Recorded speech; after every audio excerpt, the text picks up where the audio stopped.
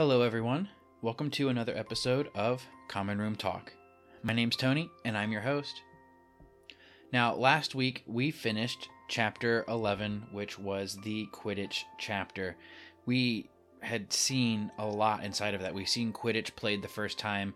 We really get a good look of Harry on his broomstick. We get some good character development as we see protagonists or potential protagonists. We see heroes. We see people just cheering, people booing, and just all this fun stuff that comes up with Quidditch. We also see a good bit more from Hagrid in just the way that he is a little loose with his lips, in the sense of not really good at keeping information to himself. And we actually see at the end of the chapter that Hagrid lets slip some information that he doesn't mean to in regards to Fluffy, the three-headed dog that resembles Cerberus from Greek mythology, and that whole situation in regards to why Fluffy's there, what he's doing, and he lets slip that what that all is concerned with is between Professor Dumbledore and Nicholas Flamel. And we're going to get a good look at Nicholas Flamel later on in this book, because he is somebody that I've been very enthralled with throughout just my time through the Harry Potter series. I've dug deep into just history and lore about the Flamels, and I'm really excited to get to talk about that later on in the book. But it is really cool that we got to meet him essentially here. He was talked about once before, but here we see that he's involved with Professor Dumbledore in regards to whatever Fluffy is doing here, and the suspicion of Snape trying to, one, kill Harry, and two, get past the three-headed dog named Fluffy. There was a lot that kind of came together inside of just this last chapter and a little bit of the chapter before in Halloween. But it is really cool to slowly see these things being pieced together, because you, even in the reader's mind, you start to kind of tally out what is happening, what it looks like is going to happen. You start making your own suspicions, you start drawing your own conclusions, and you start suspecting people of certain things. And yeah, it's just really good. And for a kid's book, it gets very in-depth. The more you read into it, the more you're going to get out of it. We also saw last week some really, I think, extreme choices made by Hermione in setting her teacher on fire.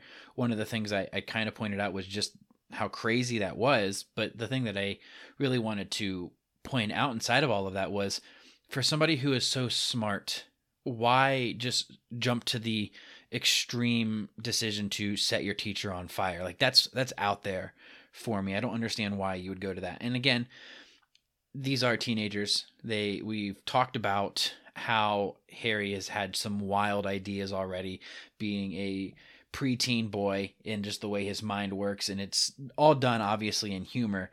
But this one from Hermione, who is just extremely intelligent, being able to understand everything that she's read, memorizing these books, memorizing these spells, being able to do them, constantly being told she's the top of her class. It's just crazy to me that she would jump to that immediate conclusion of, I have to set this teacher on fire to stop them. And I mean, it's great. Like, she unknowingly did save, well, to her knowingly, but we're just going to say she saved Harry's life. I'm not going to make it more complicated than that. But she saved his life. And obviously there is no risk, probably outside of risking her own life, that is too great to take when it comes to saving someone's life. But that's really where we left off with Quidditch. It was really cool getting to see Quidditch. It's probably one of my favorite aspects of the entire series. I love any and all of the Quidditch scenes. I can't wait to go through Quidditch Through the Ages with the podcast and talking about that, and just incorporating it in to the later books when we are talking about Quidditch more in depth. In different news, though, something really exciting. Yesterday we were out shopping and came to Target, where we bought a Harry Potter Funko Pop advent calendar, and I'm super excited, but I have to wait until December to start opening it. I really want to open it now, but it is amazing to look at.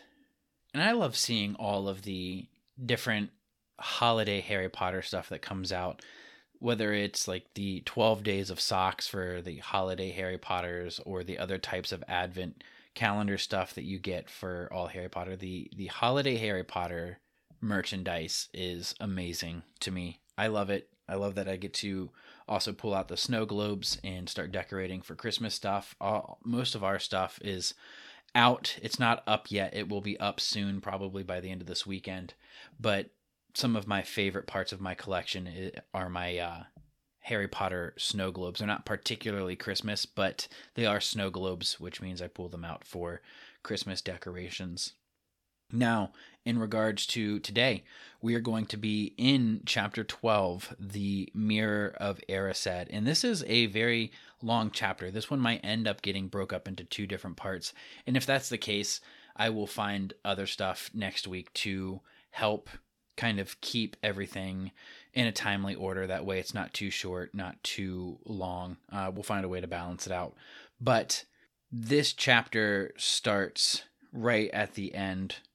And I know, obviously, it's the start of the chapter. It's going to be right after the end of the last chapter. But we do see that we go from Hagrid letting slip about Nicholas Flamel, where Harry says, aha, so there is someone called Nicholas Flamel involved, isn't there? And then Hagrid's upset with himself, to the next chapter where we do see some sort of jump of time here. It says Christmas was coming one morning in mid-December. So a few weeks have passed at this point, and we're looking at winter conditions. Hogwarts woke to find itself covered in several feet of snow. The lake is frozen, and this is, I thought, amazing. I don't know if you've ever picked up on this before, but this next sentence, I'm going to read it word for word, because when you understand what this means, it is extremely funny to think about. The lake was froze solid, and the Weasley twins were punished for bewitching several snowballs so that they followed Quirrell around. This is Professor Quirrell, followed Quirrell around, bouncing off the back of his turban. For any of us who have finished this book or movie, think about what is behind that turban. And think about what Fred and George are doing with these snowballs. They are probably the only two ever in the history of any of this situation and who is involved to get away with this. And it is so funny to me. And I have to be vague for now for just anybody who might not know what is going on in this whole situation. But the Weasley twins were essentially bewitching snowballs to be thrown at the back of Professor Quirrell's head, bouncing off the back of his turban. And it's so funny to me. Then we get a good, just scenic description of the castle itself, for at least the interior parts. It's cold. The common rooms and the great halls had these giant roaring fires going, but the corridors themselves are drafty. It was almost icy and bitter to be in those, but it was obviously nice and welcoming in the common rooms and the great hall. But down in the dungeons, which is where Potions class was with Snape, they could see their breath in front of them as they were breathing. So it is very cold down in the dungeons. Next we see Draco Malfoy kind of just now poking fun.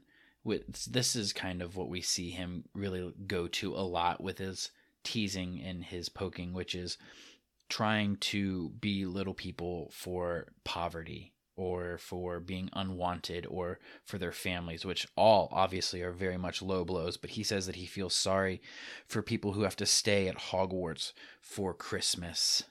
And he finishes it up with, because they're not wanted at home. And it says that he was looking over at Harry as he spoke, and Crabbe and Goyle were standing with him, and they were just laughing about it. And Harry's sitting here trying to measure out spine of lionfish and ignore them at the same time. And it says that Malfoy has been just really unpleasant since the Quidditch match. He was disgusted that Slytherin had lost, and that he was doing everything he could to get everyone laughing at how a wide mouth tree frog would be replacing Harry as the next Seeker. But nobody really found that funny because they were really impressed with the way that Harry had played and the way that he had managed to stay on his broomstick, which was trying to throw him off, and how he ultimately just finished the match. And so they weren't finding what Malfoy had to say funny by any means. And so Malfoy, who was then jealous and angry, had gone back to just making fun of Harry for having no proper family, which is just terrible. I don't ever condone that. Obviously, bullying is an issue that is throughout this entire series, and I think it's not done in an encouraging way.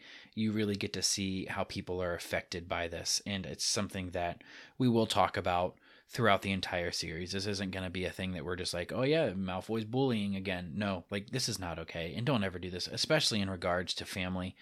I think that had it been somebody else, which we do see later on in the series, which I'm going to say this because we'll forget about it by the time we get to it, but we'll see Neville is made fun of in that sense with his family, and he does not handle it like Harry does. Harry does, I think, for the most part, handle it wonderfully, keeping it in and not lowering to Malfoy's standards. Neville, and rightfully so. Like, I'm not saying that it's not okay to not defend yourself verbally or physically. And I know it's a very, very fine line to walk when you're going through those things. But Neville does retaliate. And when you know what's wrong with Neville's family, not wrong, when you know what has happened to Neville's family, you can understand why he would do what he does. And just this entire situation, don't bully. It's not okay. If you're listening to this and you are the recipient of being bullied, that's me. I was there. I was bullied in school. I know exactly how it feels. It's not fun. Don't be that person. And if you do find yourself being the bully, knock it off, dude. It's not cool. Nobody likes it, and nobody likes a bully. So don't do it. I hope that anybody who's listening to this isn't a bully, whether that's verbally, physically, or even just online. Nobody likes online bullies either. And that's enough on my bullying soapbox. Just don't do it. But Malfoy goes back to bullying Harry about his family. And it continues on saying that it's true, Harry was staying for Christmas. He didn't want to go back to Privet Drive. Professor McGonagall had come around just the week before, and she was making lists of who would be staying for the holidays, and Harry had signed up at once. He didn't feel sorry for himself at all. This was probably going to be the best Christmas he had ever had. And he also found out, too, that Ron and his brothers were staying.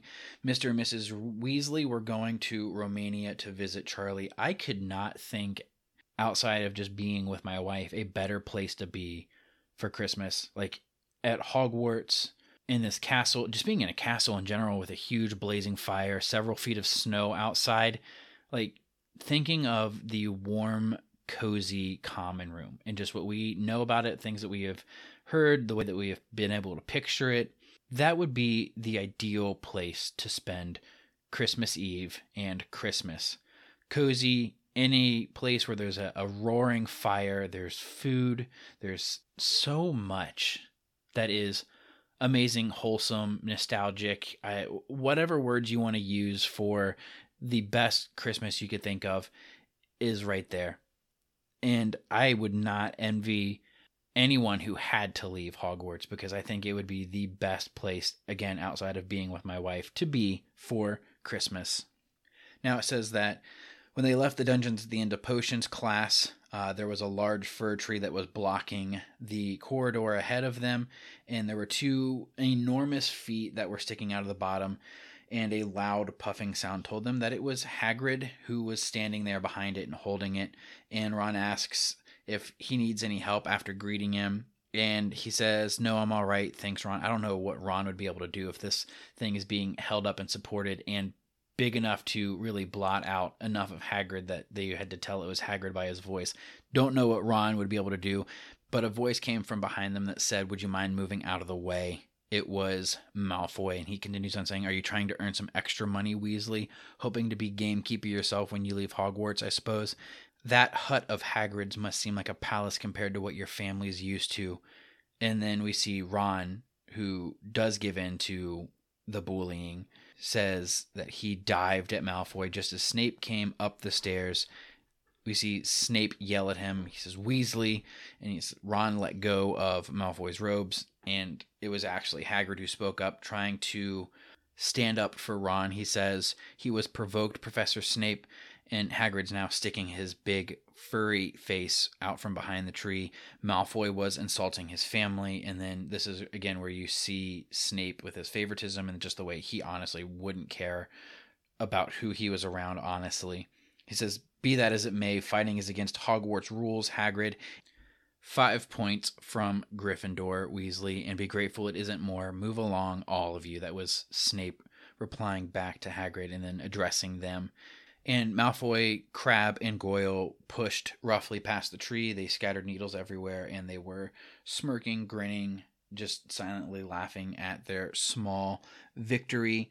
Ron is grinding his teeth. He's in frustration. He's angry. He says, I'll get him. One of these days, I'm going to get him. Harry agrees with him. I hate them both, Malfoy and Snape. Then Hagrid says, come on, cheer up. It's nearly Christmas. Tell you what, come with me to see the Great Hall. It looks great.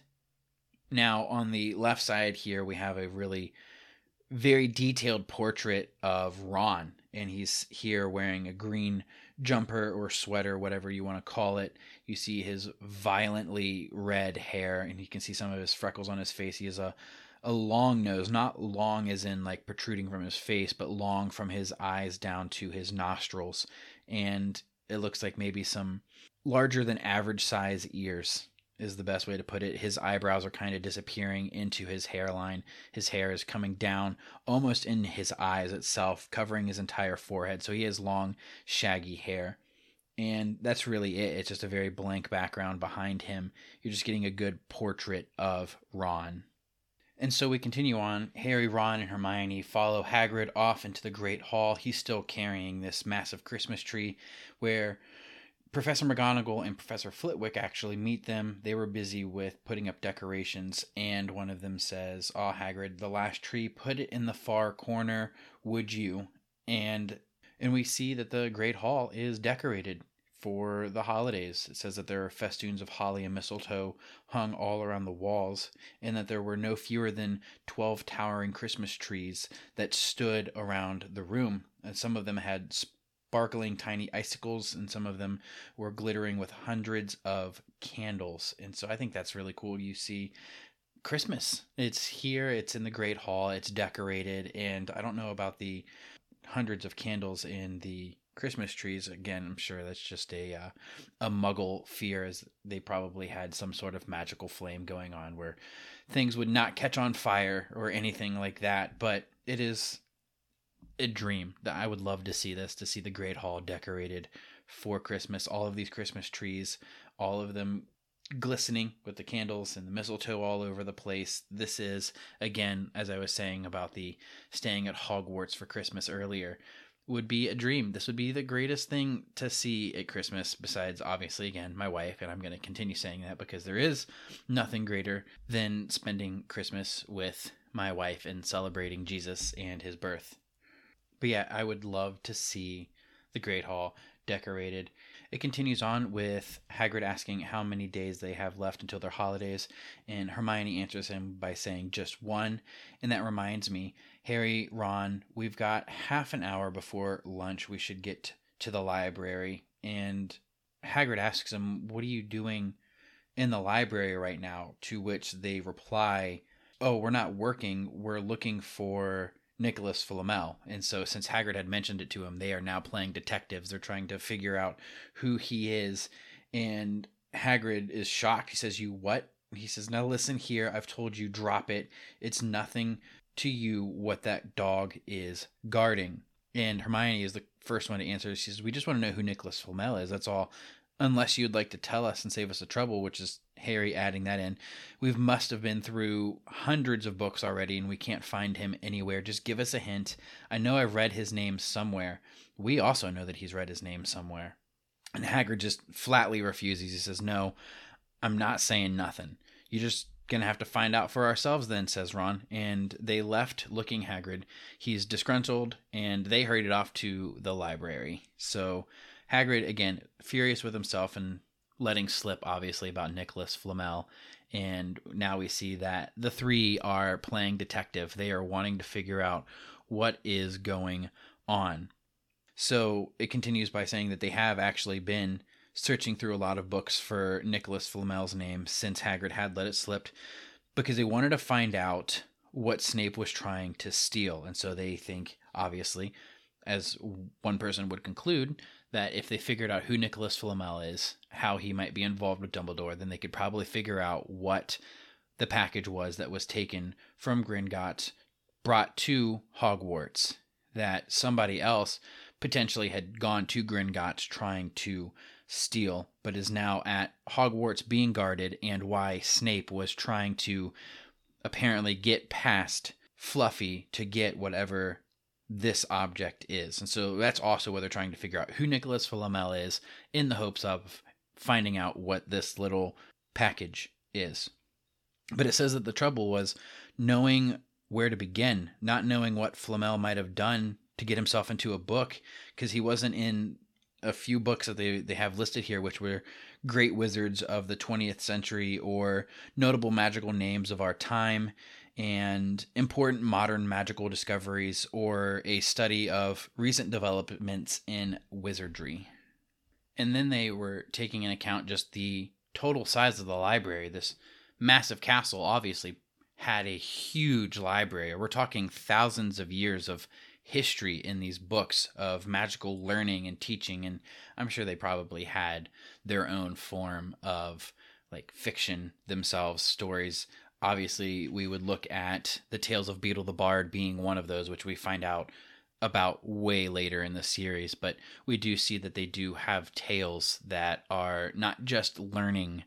They don't have just instruction, though some people look at the Tales of Beetle the Bard of being instructive if you are the right kind of person and of the right mindset to see it for what it is, without giving too many spoilers for the last book. But I'm sure that Hogwarts would have been filled with these kind of books. The library, at least, there would have been tons and tons of them. Again, thousands of years probably being packed into this library. And so they had a lot to get through.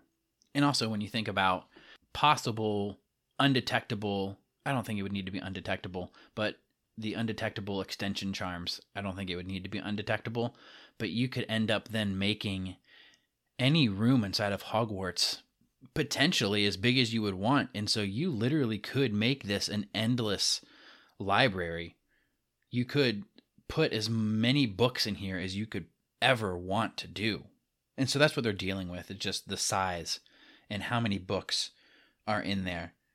And it continues by saying that Hermione took out a list of subjects and titles that she had decided to search, while Ron strode off down a row of books. And so they're going through here. Harry's wandering over the restricted section. They're going through the library. They're going in blindly, trying to figure this out. Harry's meandering past the restricted section. They're not allowed in there. And they wouldn't be able to find out if Flamel was in there, because you needed to have a special signed note from one of the teachers to look in any of the restricted books. And that's not to get into the restricted section, but to look into the restricted books. And so you most likely would have a note from the teacher. You would take it to the librarian, who we're about to find out who that is, and they would then be able to go get the book for you. So you yourselves most likely were not allowed to even just go into the restricted section. And so inside of the restricted section, there were books containing powerful dark magic never taught at Hogwarts and only read by older students studying advanced defense against the dark arts. I don't disagree with having these kind of books there. We do obviously see in the last book what that kind of leads to, having those kind of books there. I think having it just as a restricted section that is easily infiltrated by very young wizards without, again, spoilers. This is really hard to talk about sometimes without spoiling what's coming. It seems like you would want to have much more security around some of these books.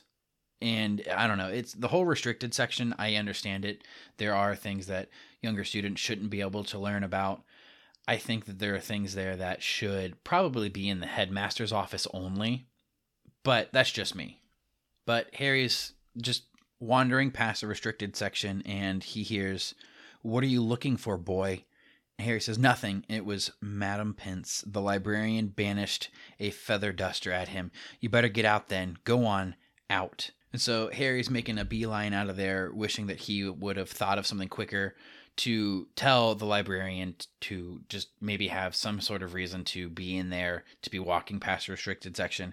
However, he didn't, and so he's making his way out, and he comes up to Ron and Hermione. They had already agreed that they better not ask Madam Pince where they could find Flamel, and they were sure that she could tell them, but they didn't want to risk Snape hearing what they were up to.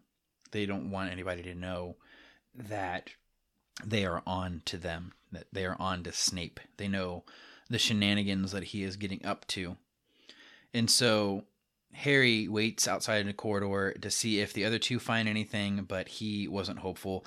They had been looking for a fortnight after all, so it seems as if now they're taking turns going into the library, and what they really needed was a nice long search without Madam Pince breathing down their necks. So 5 minutes later, Ron and Hermione joined him, shaking their heads. They went off to lunch. And so, yeah, they're taking turns. They're trying to do everything they can to get through there.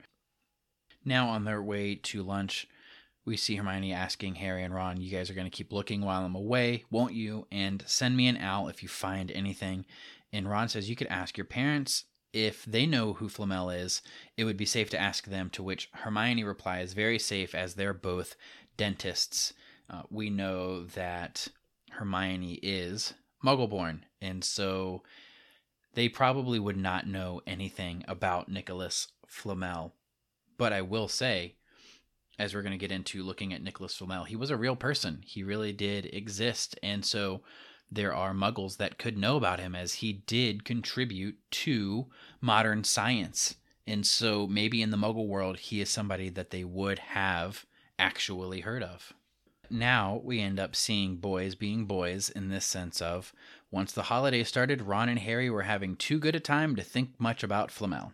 And so they were just enjoying themselves and starting to, I wouldn't say procrastinate, but just not even think about whatsoever the task that was given them. They don't have Hermione's direction now and her leadership qualities, in that sense of directing them and saying, "Hey, we need to go do this. We need to get on this." Because I'm sure that if Hermione had been there, they would have probably been staying in line and keeping their nose to the grinder and trying to figure out who Flamel was.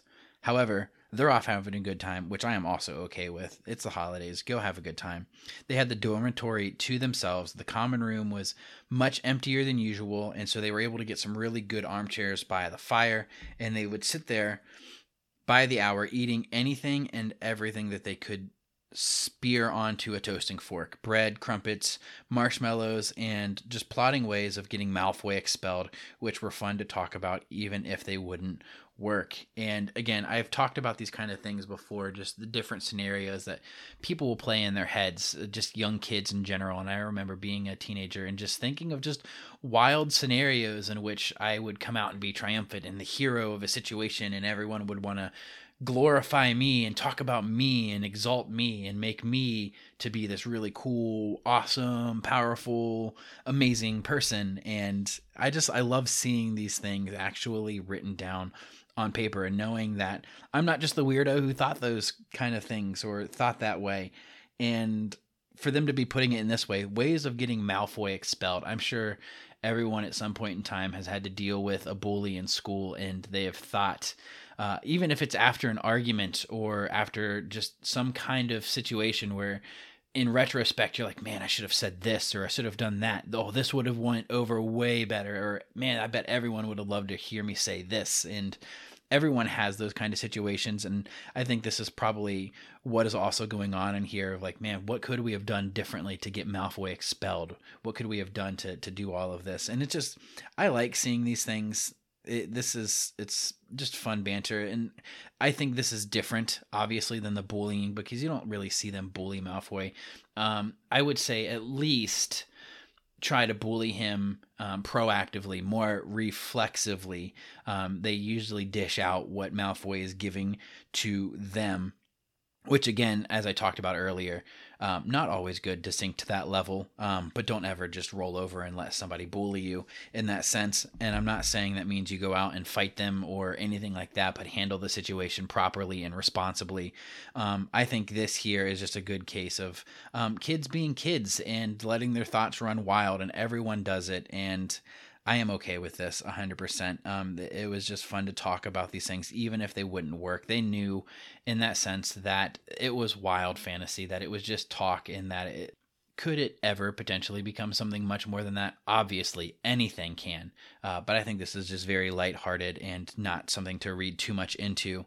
But it says Ron also started teaching Harry wizard chess, and this is exactly like Muggle chess, except the figures were alive, which that to me would be amazing to just tell. I'm sure obviously now with technology we could do something like this. It would be so cool to see this, to be able to do what it says. It was like directing troops in battle. And it says that Ron's set was really old and battered, this is a very unique situation, because we know how Ron is about old things. He doesn't like hand-me-downs. He doesn't like charity. He doesn't like these things. Yet he really likes this chess set. His chessmen were old. They were worn. They were old and battered, it says. Like everything else that he owned, it had once belonged to someone else in his family, in this case, his grandfather. However, old chessmen weren't a drawback at all. Ron knew them so well, he never had trouble getting them to do what he wanted. And so this is really cool. There's a little portrait in the lower right-hand corner of the page.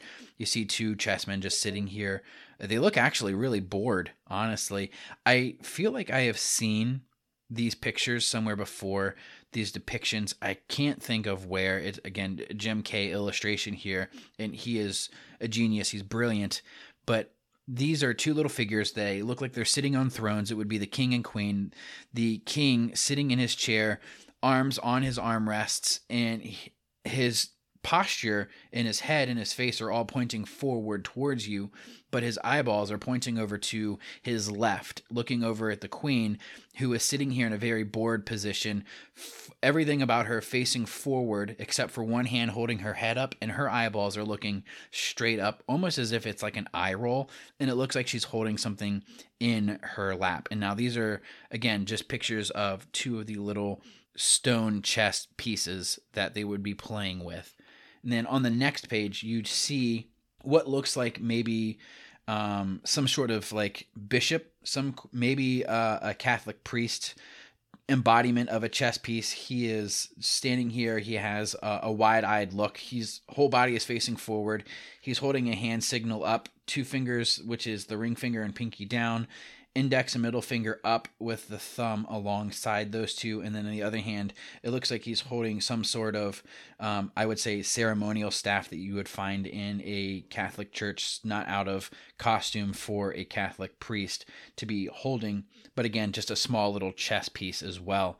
And Harry is playing with Seamus's chess set, but they didn't really trust him, and so he wasn't a very good player yet, and they kept shouting different bits of advice at him. They're telling him to do one thing when he's wanting to do something else, and for him it was really confusing. They would say things like, "Don't send me there, can't you see his knight? Send him, we can afford to lose him." And we don't see that in the movie. In the movie, we do see wizard chess being played, but we see Ron yell out knight to e4, and the knight would move on its own accord to that spot. And if it was in a position in which it was going to overtake another chess piece, it very violently battered the other chess piece. I think one of the things that we see in the movie is one of the chess pieces that was sitting on a chair or something takes the chair out from underneath it and then beats the other chess piece in half with it. And that's what wizard chess is, but we don't see the pieces actually interacting with the player themselves. And I think that would have been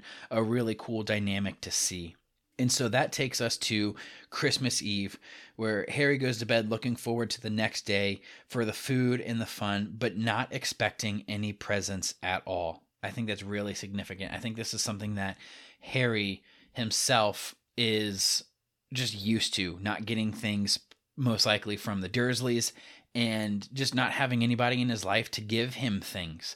And I think that's really cool when you think about the fact that to him, he was expecting to have the best Christmas he had ever had, yet also expecting not to have Christmas presents. That is a very unique mindset to have, and I absolutely love seeing it here in Harry. So when he wakes up early the next morning, the first thing that he saw was a small pile of packages at the foot of his bed.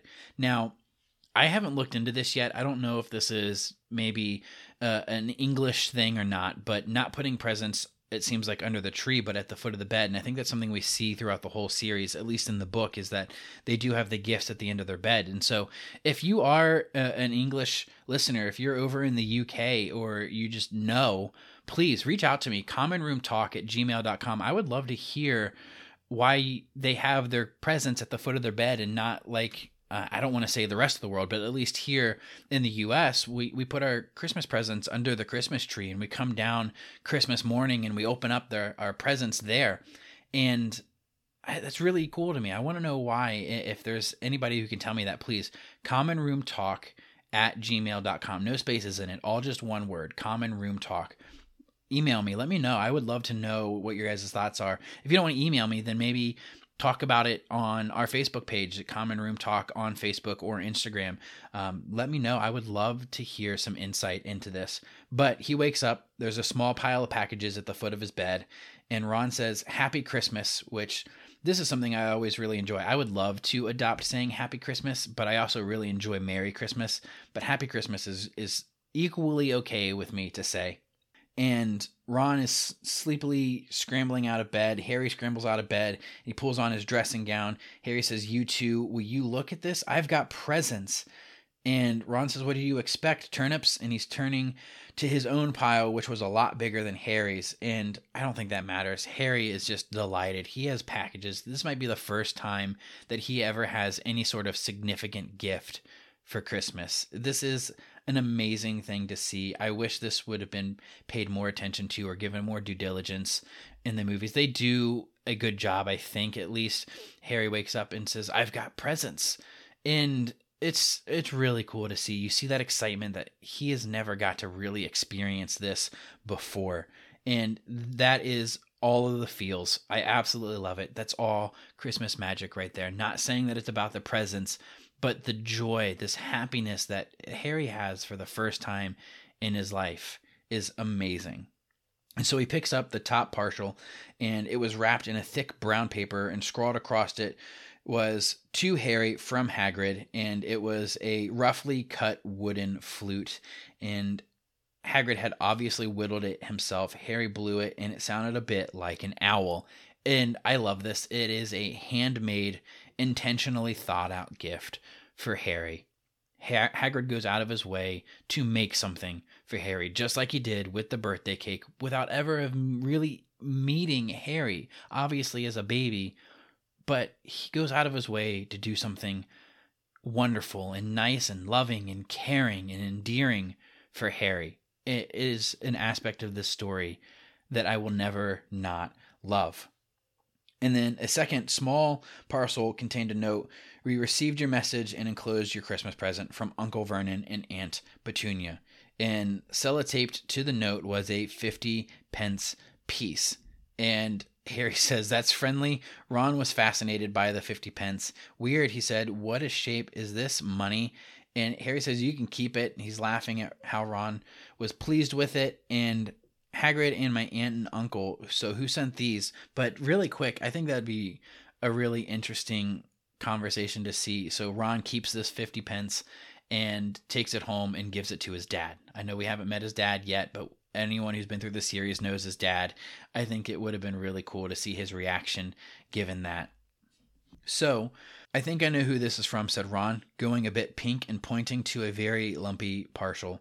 My mum. I told her you didn't expect any presents, and oh no, he groaned, she's made you a Weasley jumper. First off, Ron is an amazing friend. Like, he told his mom, without Harry knowing, I don't think Harry is going to be expecting any presents. And he knows his mom. He knows what she was going to do. He knew that something would then come for Harry because he knows his mom. And this is amazing that he did this for Harry. And how much even more amazing is Mrs. Weasley doing this? She had only talked to Harry that one time and did this, made something for him. Harry tears open this parcel to find a thick hand-knitted sweater. This is the second handmade thing now given to him. An emerald green and a large box of homemade fudge. This would be one of the greatest presents ever, especially if you're Harry, and in this case, it's one of those things, even right now my eyes are getting a little watery thinking about this and thinking about how I would feel if I was in this situation. It's amazing to me. Harry says, that's really nice of her because Ron had said every year she makes us a jumper, and Ron's unwrapping his, and he doesn't like his. His is always maroon. He doesn't like his. You can see the dynamic here between the boy who has nothing and the boy who thinks he has nothing, and everything that he gets is not something that he likes, yet everything that Harry gets is something that he seems to really enjoy. He didn't even have a complaint about what the Dursleys sent him, and so it's a really unique dynamic. I really enjoy exploring that. That's something I can't wait to talk about more, maybe throughout the entire series. So Harry only has one package left. He picks it up, and it's just really light, and he unwraps it, and something fluid and silvery gray went slithering to the floor, where it lay in gleaming folds. Ron gasps.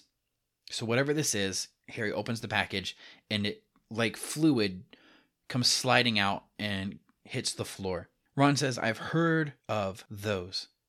He says this in like a hushed voice, and he drops his box of every flavor beans that he got from Hermione.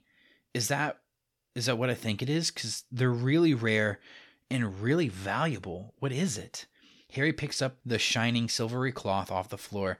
It was strange to the touch, like water woven into material. And I'm trying to think of if I have felt anything that is like this, water being woven into material. And the closest thing I can get to would be like silk, like super soft silk, and you're like rubbing it in between your fingers. That would be like probably and if there's something better than silk, please let me know. But that's the only thing that I can think of is like silk.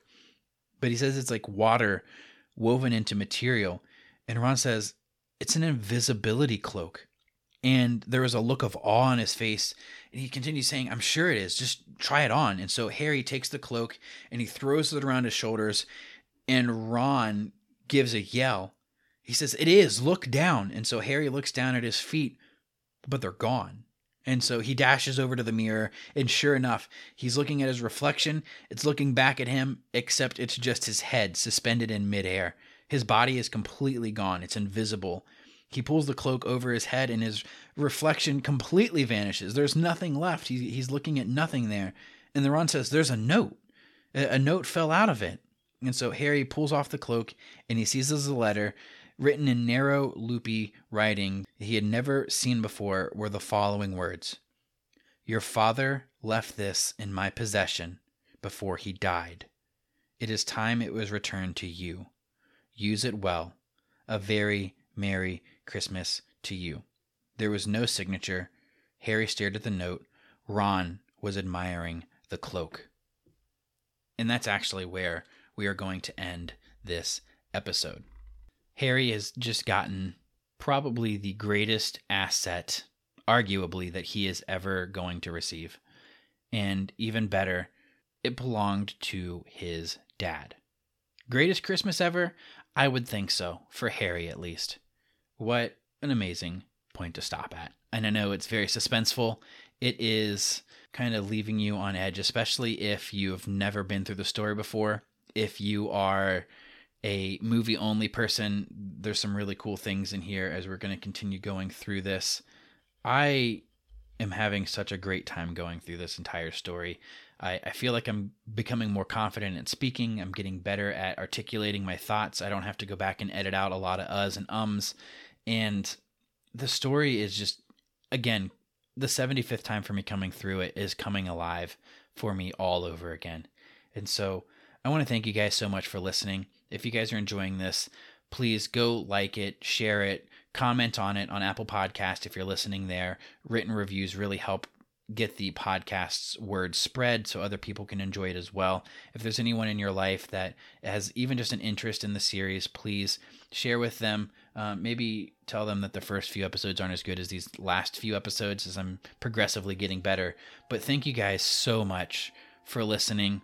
I really enjoy just interacting with you guys online. We have a lot of new listeners. To everyone who is new, thank you so much for listening. Thank you for downloading and just hopefully enjoying this story. And if you guys have any questions, comments, concerns, anything whatsoever, if you guys want to have a topic discussed or an animal that you would like to have discussed, I do go through some of the magical creatures every few episodes, and I would love to hear your guys' requests. So email me, commonroomtalk@gmail.com. Thank you guys so much for listening. My name's Tony. I'm your host, and this is Common Room Talk.